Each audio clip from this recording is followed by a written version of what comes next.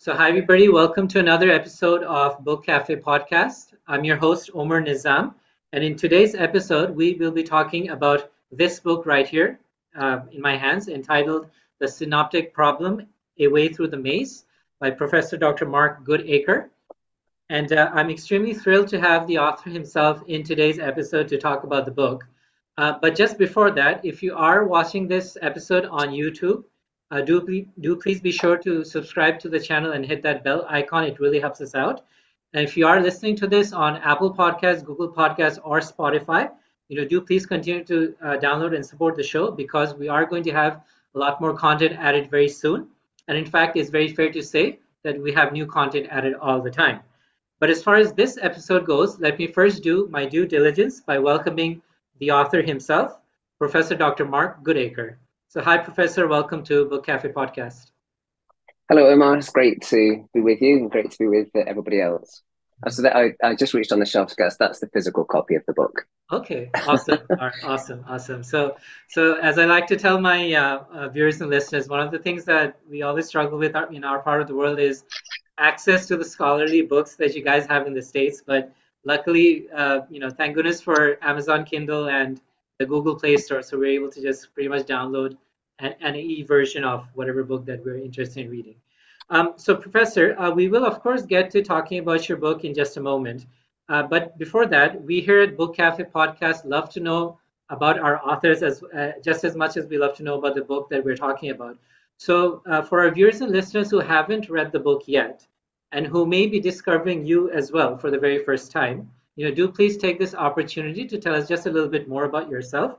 Like, for example, your cultural background, your education background, where you grew up, what you do for a living, and in fact, anything at hmm all that you would like to share with us. Sure. Yeah. My name is Mark Goodacre, and I am at Duke University in the United States of America. In fact, although the viewers can't see it, I'm looking out over some beautiful buildings at the moment through my window here in my office at Duke. And I've been here for 18 years. I teach religious studies. And my main area of concentration is New Testament, early Christianity. I'm interested in the historical Jesus. I'm interested in non-canonical gospels as well. And I'd encourage as well as people to subscribe to Book Cafe podcast. I'd also, if I may, plug my own podcast, which is Yes, called yes. Hmm. NT Pod, and you can find that in all the same places that you can find Book Cafe. So, and I have about 103 episodes of that so far. Hmm. Wonderful, wonderful. So Duke University professor. So if I'm not mistaken, Mr. Tim Cook, the current CEO of Apple, was also a graduate of Duke University. Is that correct? Yeah. That's right. In fact, he did our commencement speech about 4 or 5 years ago, so we were all a little bit starstruck. I was particularly pleased to be because I was one of the professors that processed in. I was very happy to be on the same stage as the great Tim Cook. But in fact, while he was here, at the same time, Melinda Yes. French, Right. Bill Gates' wife, was here too. So she was also a computer whiz. So we have an amazing track record of computer geniuses at Duke.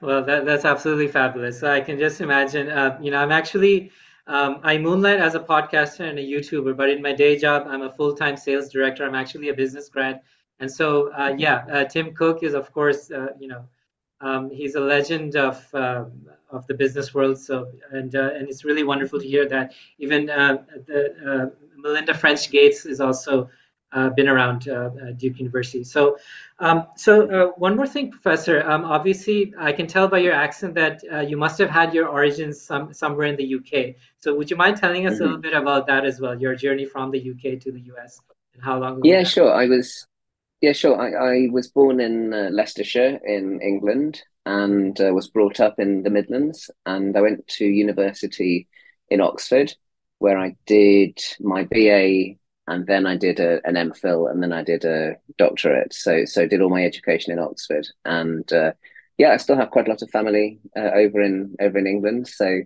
I try and get over there as often as I can. Okay, awesome. And so let's just dive right into the book, Professor, after that preamble. hmm So the synoptic problem, A Way Through the Maze. So there's a couple of things that we probably have to define first, because we're, after all, not just reaching out to people who have an interest in biblical studies and parabiblical studies, but also book lovers in general. So, for their sake, would you mind just telling us very quickly what exactly do we mean by the title of the book? What do we mean by the synoptic problem? And what exactly is the solution that we're proposing in the book? If you could just help us understand that.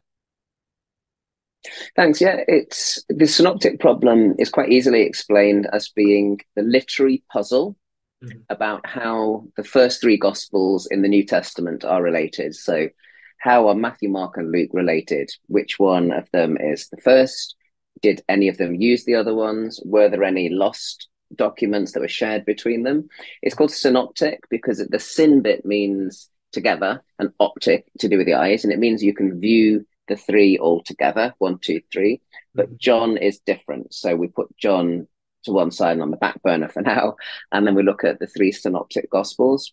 And the idea of my book, A Way Through the Maze, was to try and take a simple route that walks the reader through the maze as straightforwardly as they can, because it can seem very daunting and problematic at first. But actually, if you take it in stages, it's like any academic discipline. You don't just throw it on everyone all at once. If you go stage by stage, step by step, I think you can actually find a good solution to the problem. So I end the book with putting forward my own solution to the synoptic problem. Well, it's not, I didn't invent it, but the one that I propose, which is known as the Farah theory. And that's the theory that Matthew and Luke both used Mark's gospel. But in addition to that, Luke also had a copy of Matthew's gospel. That's known as the Farah theory. Absolutely. And so, Professor, as I understand it, based on what you've written in the book, and as well as doing my research for this episode, the Farah hypothesis is only one of the possible solutions to the synoptic problems, right? So, just to play a little bit of devil's advocate, would you mind also telling us what are some of the other solutions to the synoptic problem before we deep dive into the Farah hypothesis itself? So could you just help us? Yeah, sure. Sure. The solution to the synoptic problem that's been most common for, I would say, at least a century and maybe a little longer than a century is known as the two-source theory. And the two-source theory is essentially that Mark is the first gospel to have been written and that Matthew and Luke both use Mark. But in addition to that, Matthew and Luke both also used a hypothetical document which they label Q for convenience because it doesn't actually physically exist anywhere as far as we know. And Q stands for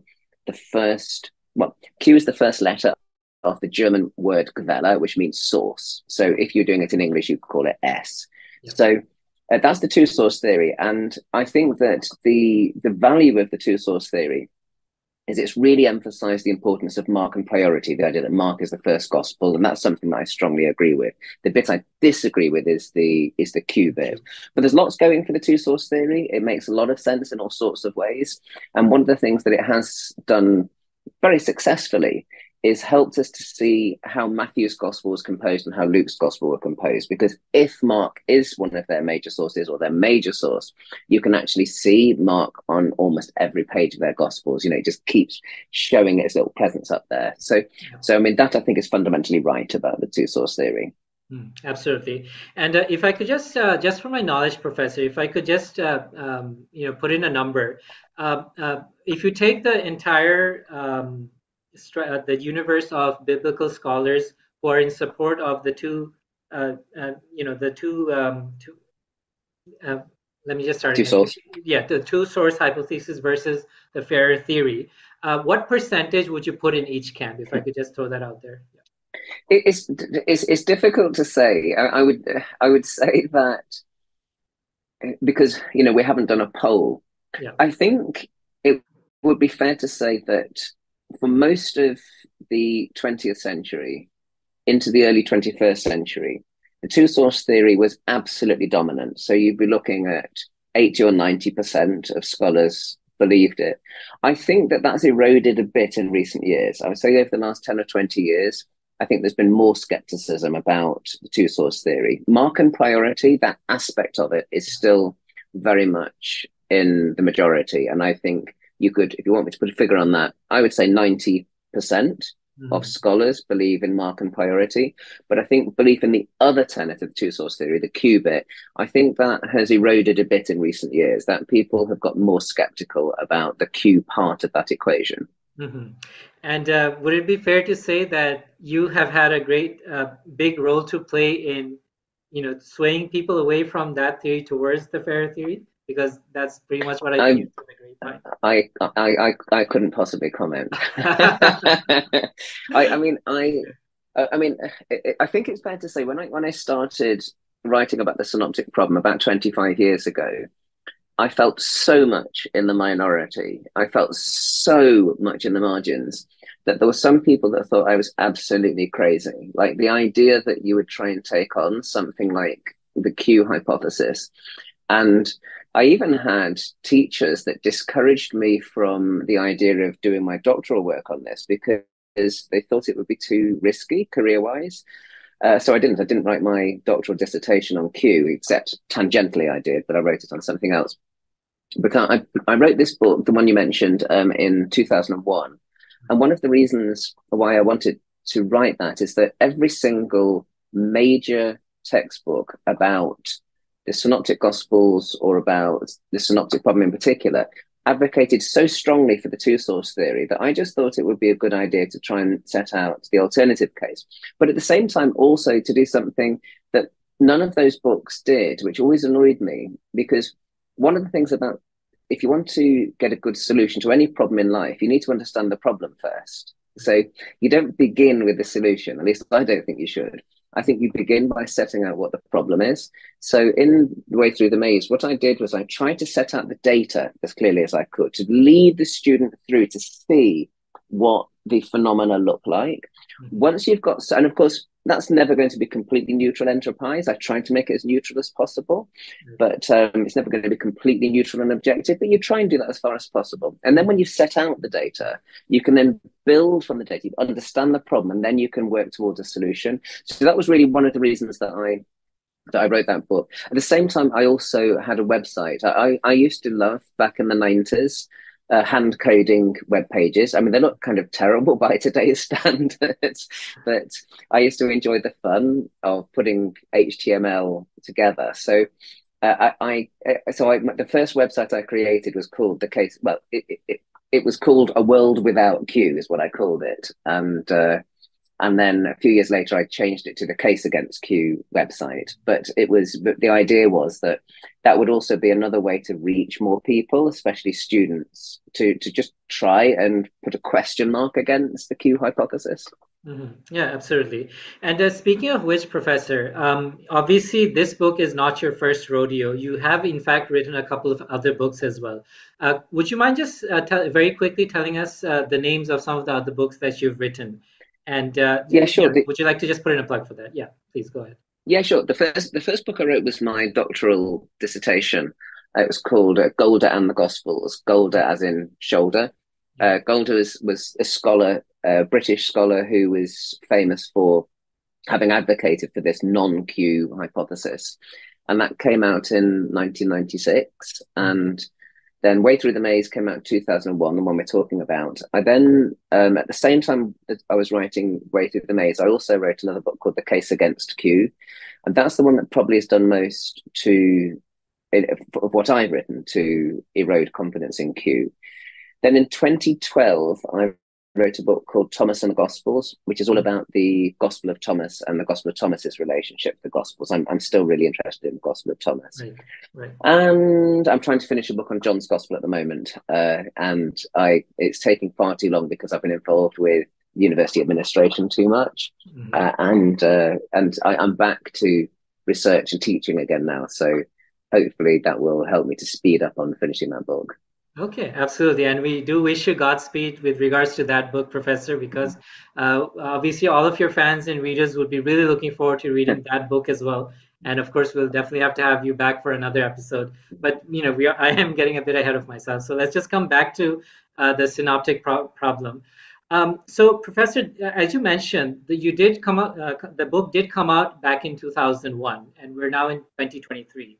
But would you say that has there been any new developments since the publication of the book that you would probably go back and change if you had the opportunity to do so, or come up with a new edition for the book? Is there anything at all like that? Yeah, I think yes, I would actually love to produce a new edition of it, and I've thought about this quite often because it wouldn't take me too much work to do a revision, and I think there are things I would like to add. I would actually quite enjoy adding a whole chapter on John's use of the synoptics, so that it actually reached out beyond just the synoptic. So it could be, more about gospel interrelations more broadly.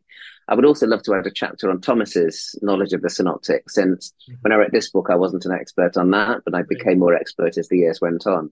I Mm. would say also I've slightly changed my mind about how I would present some of the evidence. So I would definitely make a few adjustments here and there, and I would also like more illustrations. So in the book, I did put lots and lots and lots of little synopses of the Gospels, charts, bullet points, because I think that helps the reader to navigate through. But I'd like even more. Mm. I think I should. I actually have a I have a piece coming out, hopefully within the next year or so, called "The Gospels in Synopsis," and that's going to be part of the Oxford uh, Bible Commentary, the New Oxford Bible Commentary, and that's almost as long that piece as the whole book. It was like writing a fresh book, and it was the process of writing that piece that made me think, do you know what? I actually could go back and revise Way Through the Maze as well at some point. Maybe Mm. I'll do it for its 25th anniversary because that would be 3 years' time. Maybe I should Right. do it then. Okay, yeah, absolutely, absolutely. And there's nothing better than having a big milestone to, go back and come up with a new edition. So yes, that's wonderful.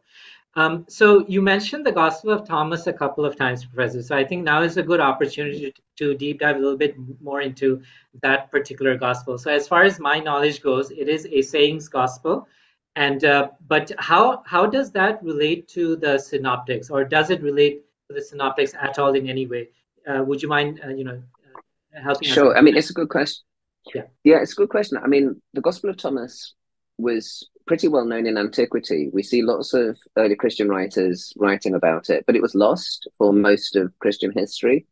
People just stopped copying it after a certain point, and then it got lost. But it was rediscovered in the 20th century, well, very late 19th and up to the middle of the 20th century.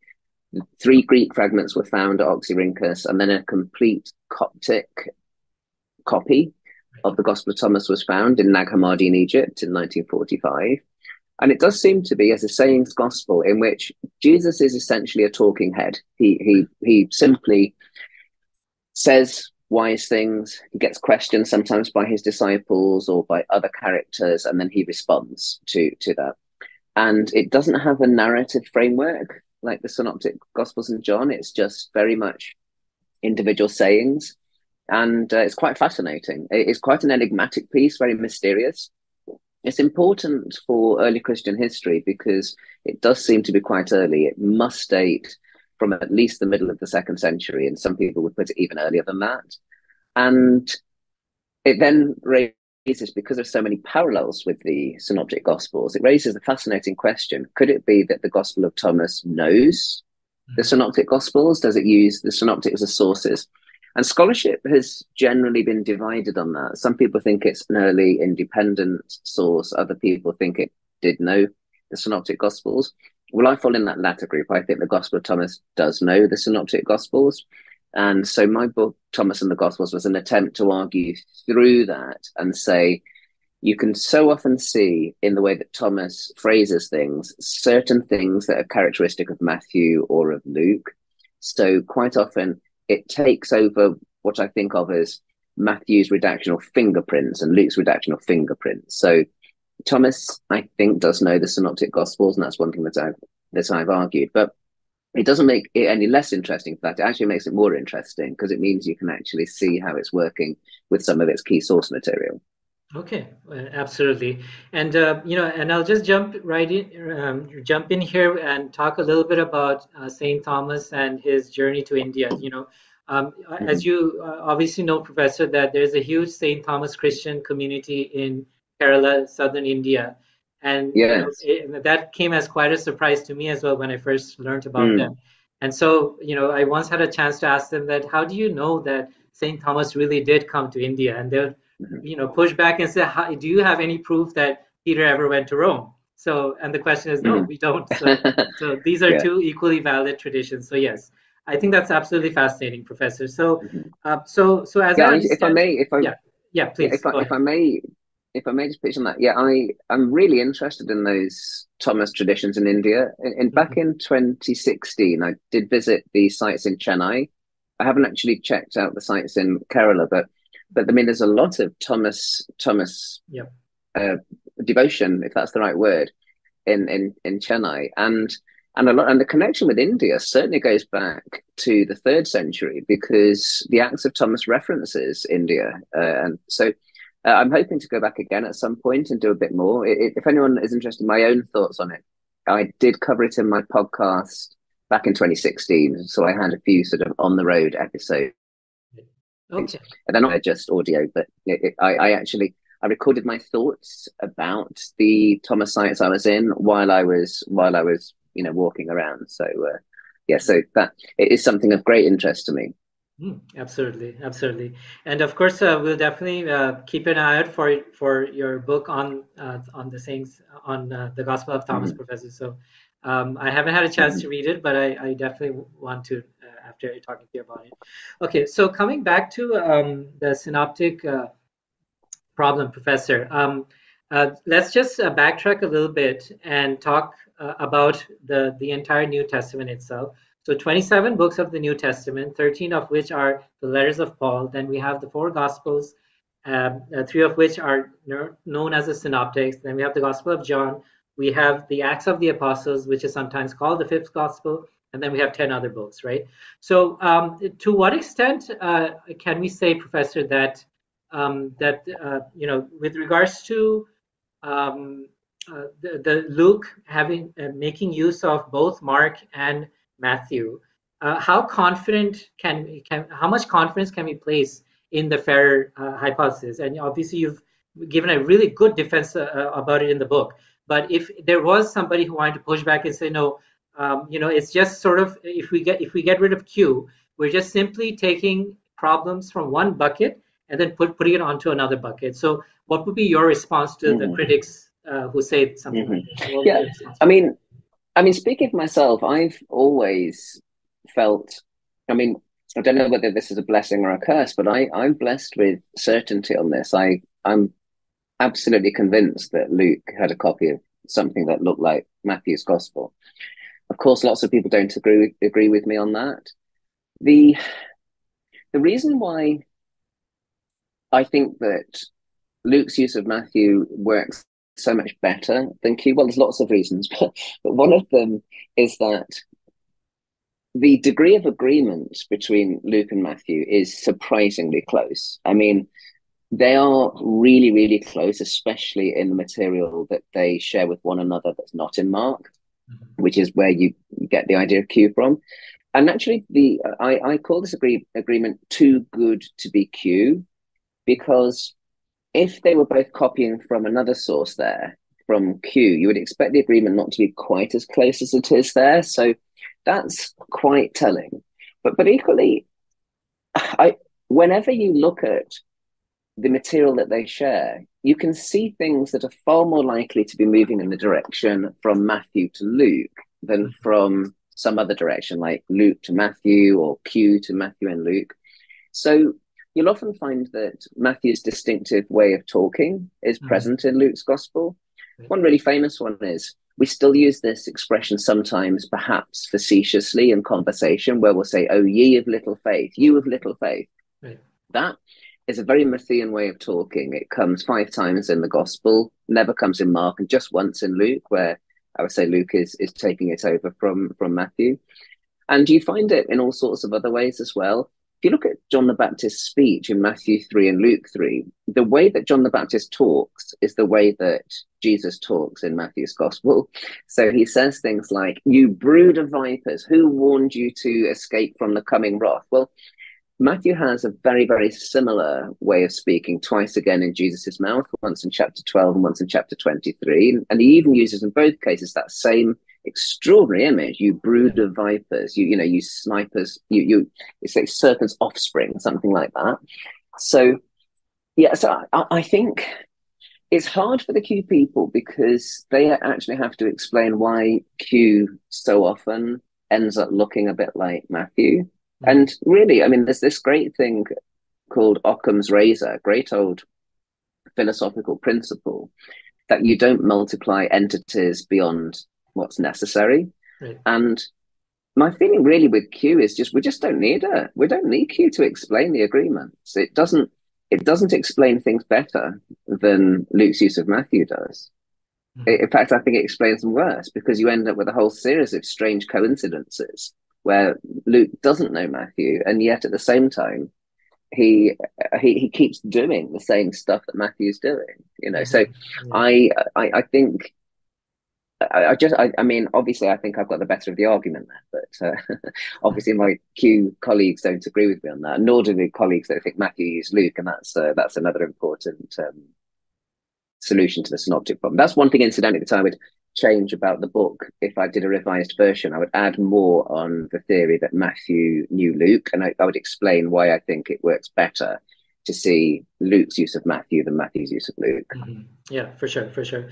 So just for my knowledge, Professor, do you feel that maybe there's a bit more vested interest in the two-source hypothesis simply because it's giving you more than one source, right? So historians always say that whenever you have multiple attestation, you can be more Mm-hmm. confident about what you're doing. So if you get rid of the if you get rid of Q, you're automatically getting rid of one source, and so you're left with a Mm. lower number of sources. So do you feel that maybe there's a lot more political motivation, or maybe that people are just afraid to let go of that two source because of that particular reason?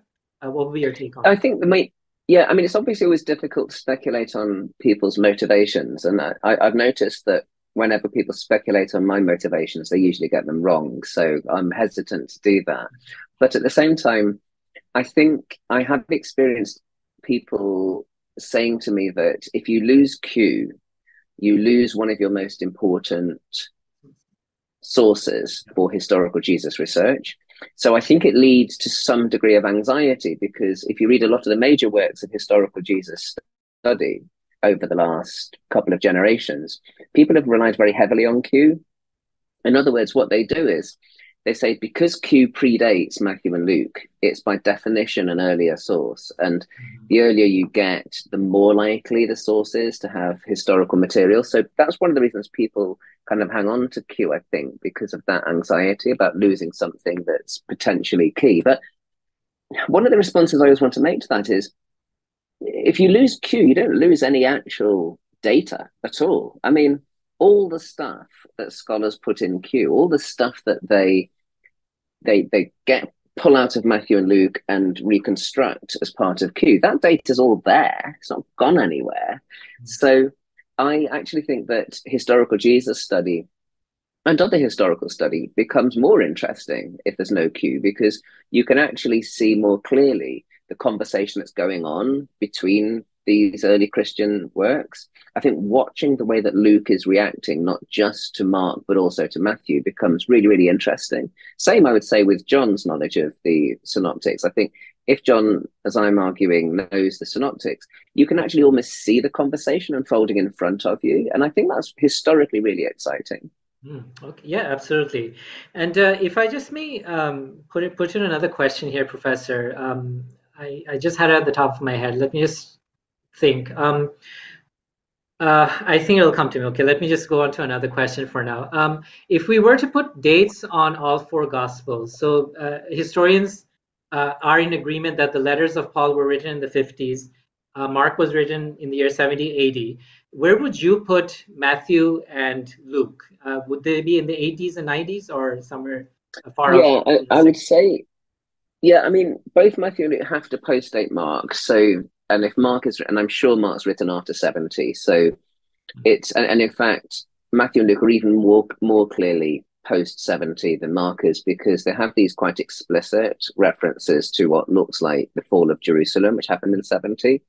So that means that Matthew has to have been written after 70. And really, you can't go too far into the second century for Matthew because people start referring to it. And so it was already getting quite popular in the early to middle second century. And And not long after that, you get papyri turning up, little pieces of Matthew's gospel. So I would be comfortable with Matthew dated somewhere in the 80s, but that it could just be a bit earlier, it could be a bit later. Luke's gospel, I think, has to be end of the first, early second century. In part, obviously, because I think he knows Matthew, but also a scholar called Steve Mason has made a very good case that Luke knows Josephus's Antiquities. Now, Josephus's Antiquities is written in the mid 90s. Yeah. So if you've got Luke showing knowledge of Josephus, that does push Luke post Josephus. And for what it's worth, you can't put Luke too late because Ignatius, who's writing in the early to middle second century, seems to know both Matthew and Luke.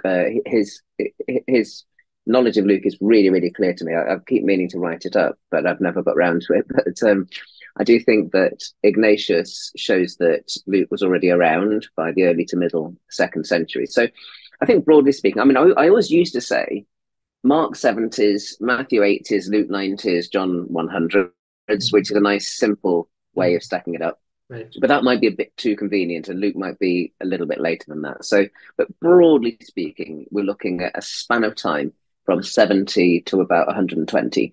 70 to 120. Okay, so a good 50 Something years. like that. Yeah, okay, awesome. Yeah, that's for all of them. That's for all of them. For all of them. All Okay. four. John just could be a little bit later, but I don't think so. Luke just could be, but I don't think so. I mean, these are all like, judgment calls, Okay.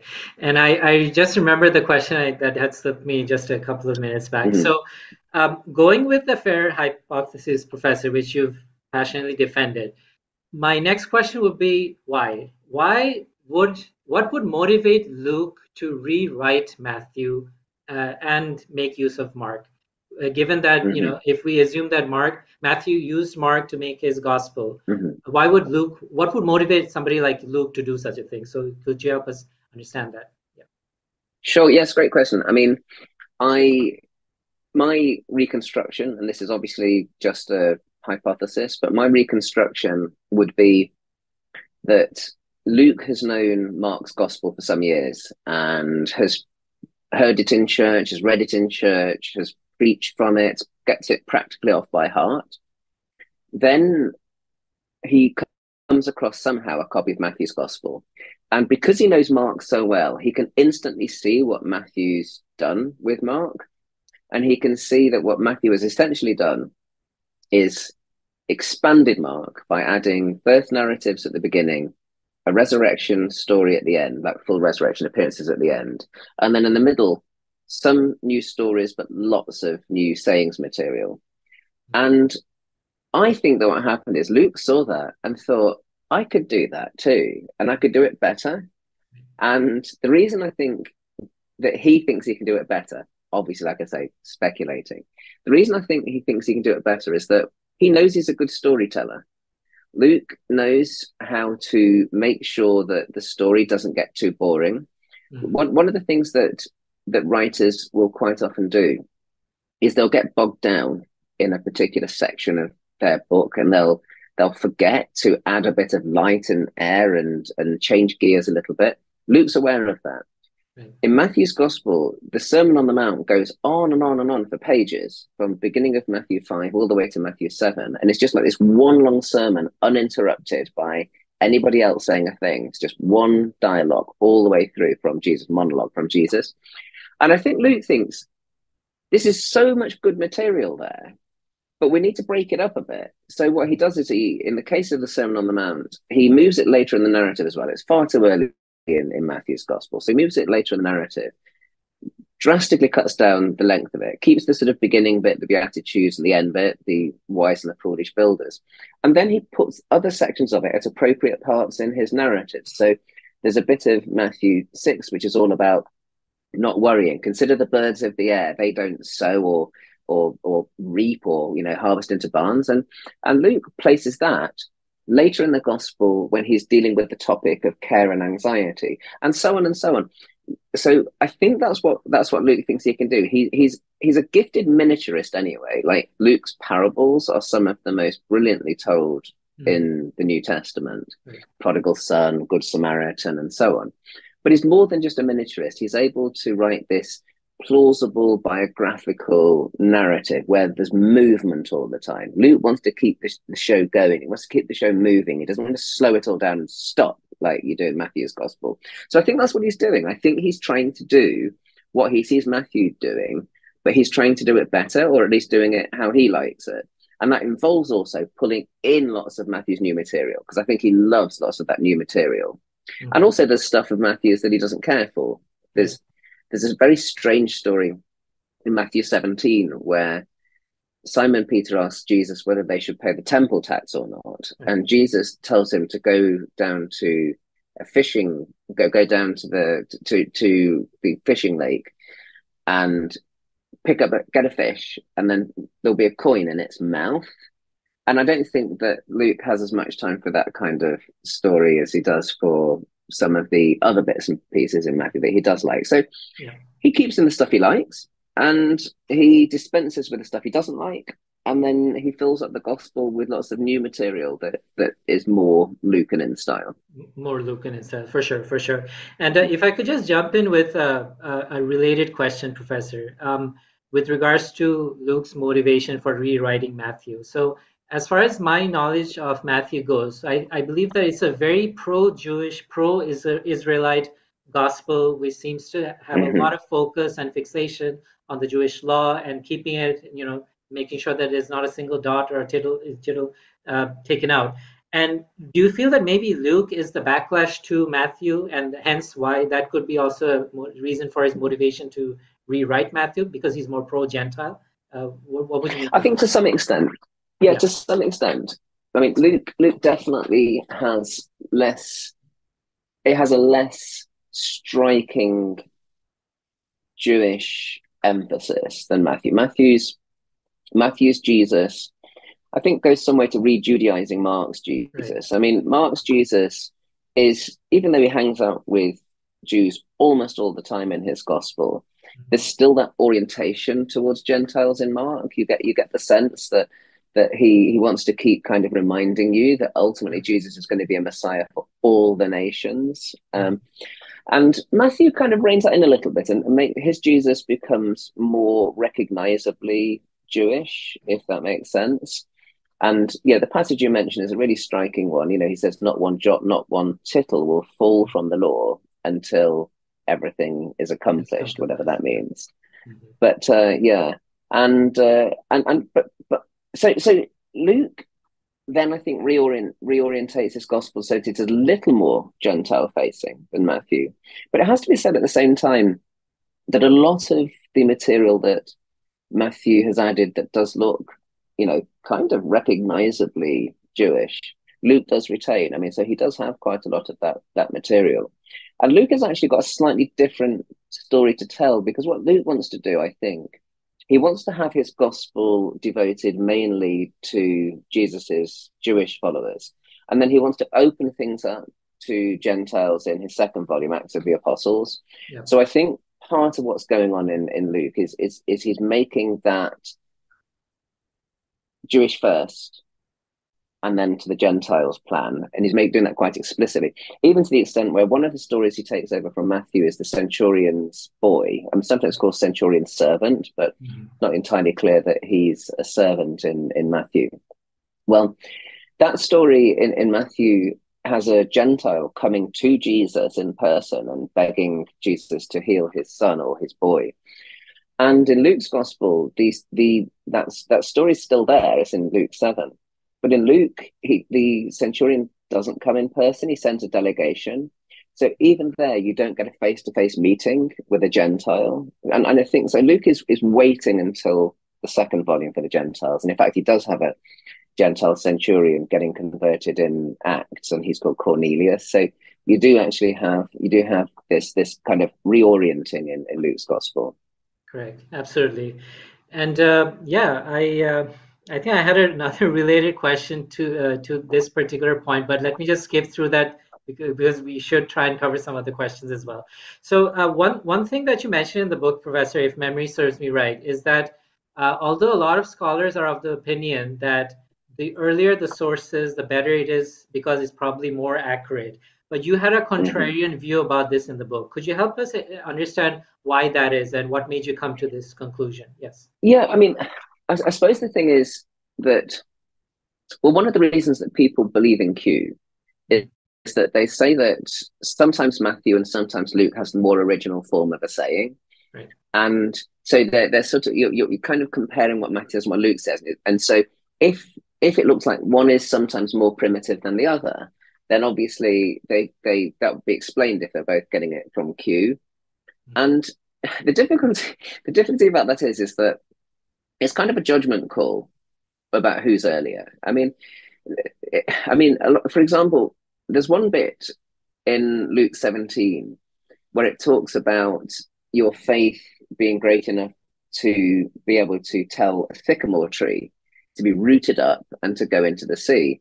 And the parallel in Matthew's gospel has a mountain, so faith can move mountains. Now, all the Q people think that the Lucan version is the more primitive, so they go for sycamore tree. So they say that's a good example of something that's more primitive.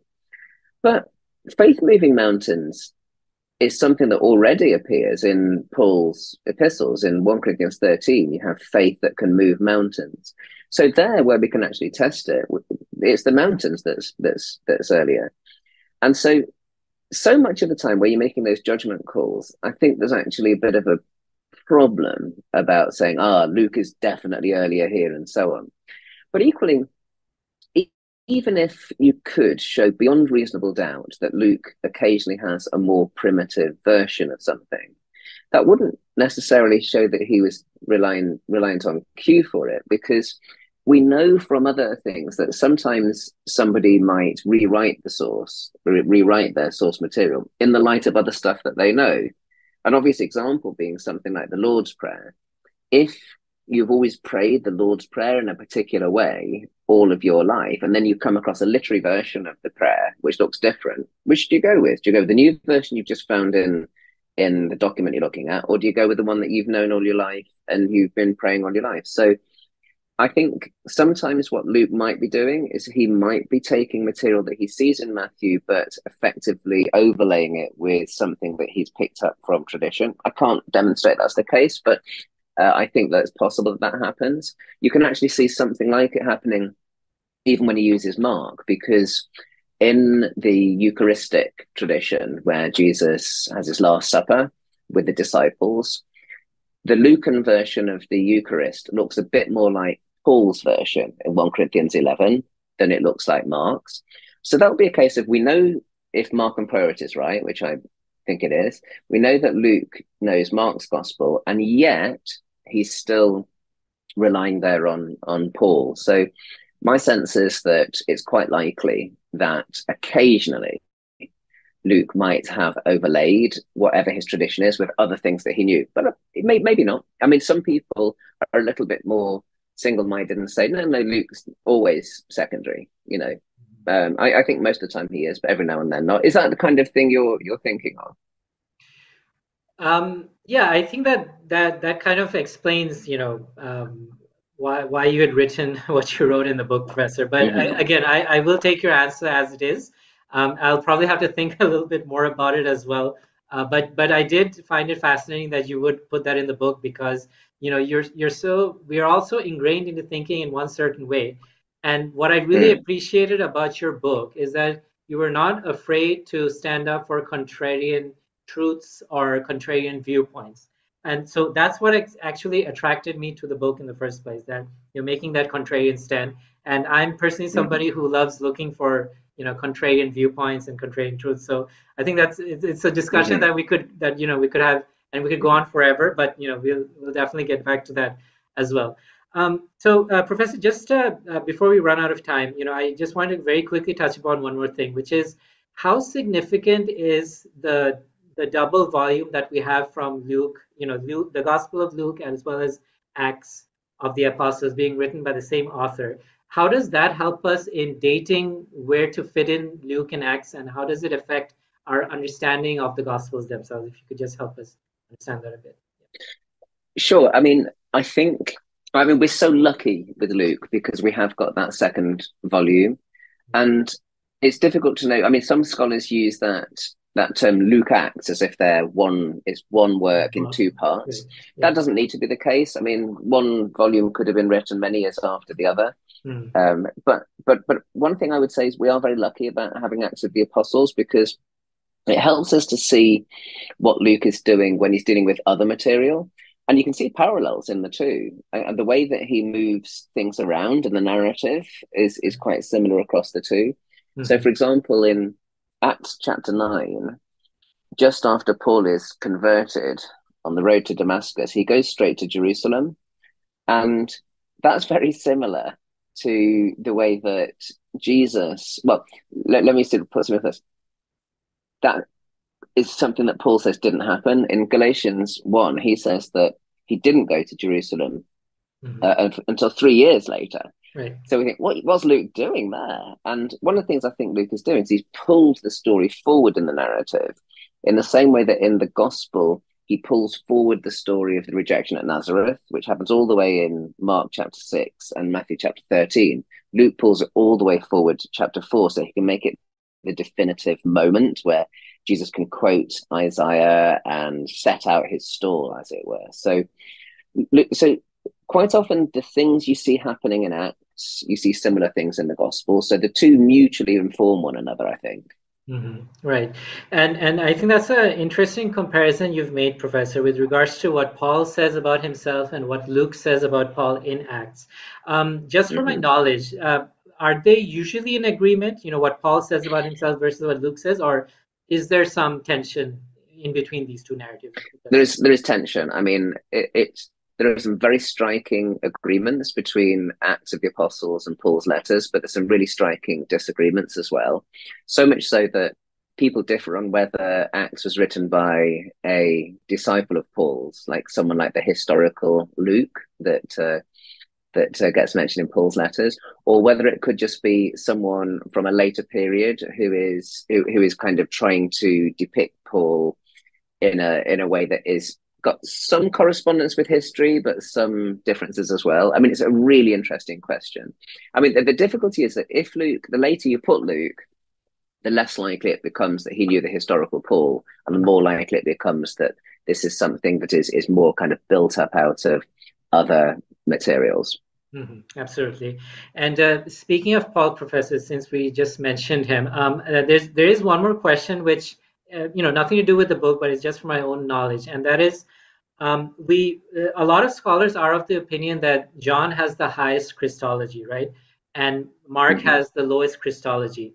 But as we all know, the letters of Paul did actually come out, during the 50s, and and Mm. and to my untrained eyes, it does seem to me as though Paul does have a high Christology. So how do we reconcile the two? I mean, do scholars ever think about this or talk about this as to how Paul, being Yeah, so early, could have such a high Christology? Yeah. yeah. It's very interesting. I think. I mean, I too think Paul has a high Christology. I think Philippians 2 especially shows that. I think 1 Corinthians 8:6, where Paul appears to talk about God being one God using words that come from Deuteronomy 6, the Shema, and Jesus is kind of inserted into that. That's very high Christology, I think. The the thing, and I do also agree that John's Gospel has a very high Christology, higher than probably any of the others. But I think the problem with the way that some people do their history is that they think that history always moves in a straight line. So, you start off with Christology being low, and then it gradually gets higher and higher and higher and higher until you hit like, the sky. Right. And actually, history is more like that. So you could very easily have a Paul with a high Christology, and then you could have, say, Luke with a lower Christology, and then John with a high Christology. That's just life. I mean, as it happens, I think that the case for all four canonical Gospels having a fairly high Christology is there. I think even Mark's Gospel, it begins right off the bat with the words from Isaiah 40, prepare the way of the Lord. Right. And in context, that does seem to be talking about God, the God of the Old Testament, prepare the way of the Lord. And then it seems to be applied to Jesus, who is also called the Lord in Mark's Gospel, and even more in in Luke's gospel. Luke really leans into describing Jesus as the Lord, the Kyrios. So I think it's arguable that the synoptics also have a high Christology, but just not as high as John's. Mhm. Okay, okay, fair enough. And definitely that's really something to think about. So thank you so much for indulging me with that particular question, Professor. Not so. Professor, just before we come to a close to for this episode, there's something else that I wanted to ask, outside of the book, and that is that we've been very fortunate to have had a lot of critical, historical, Quranic scholars on the show.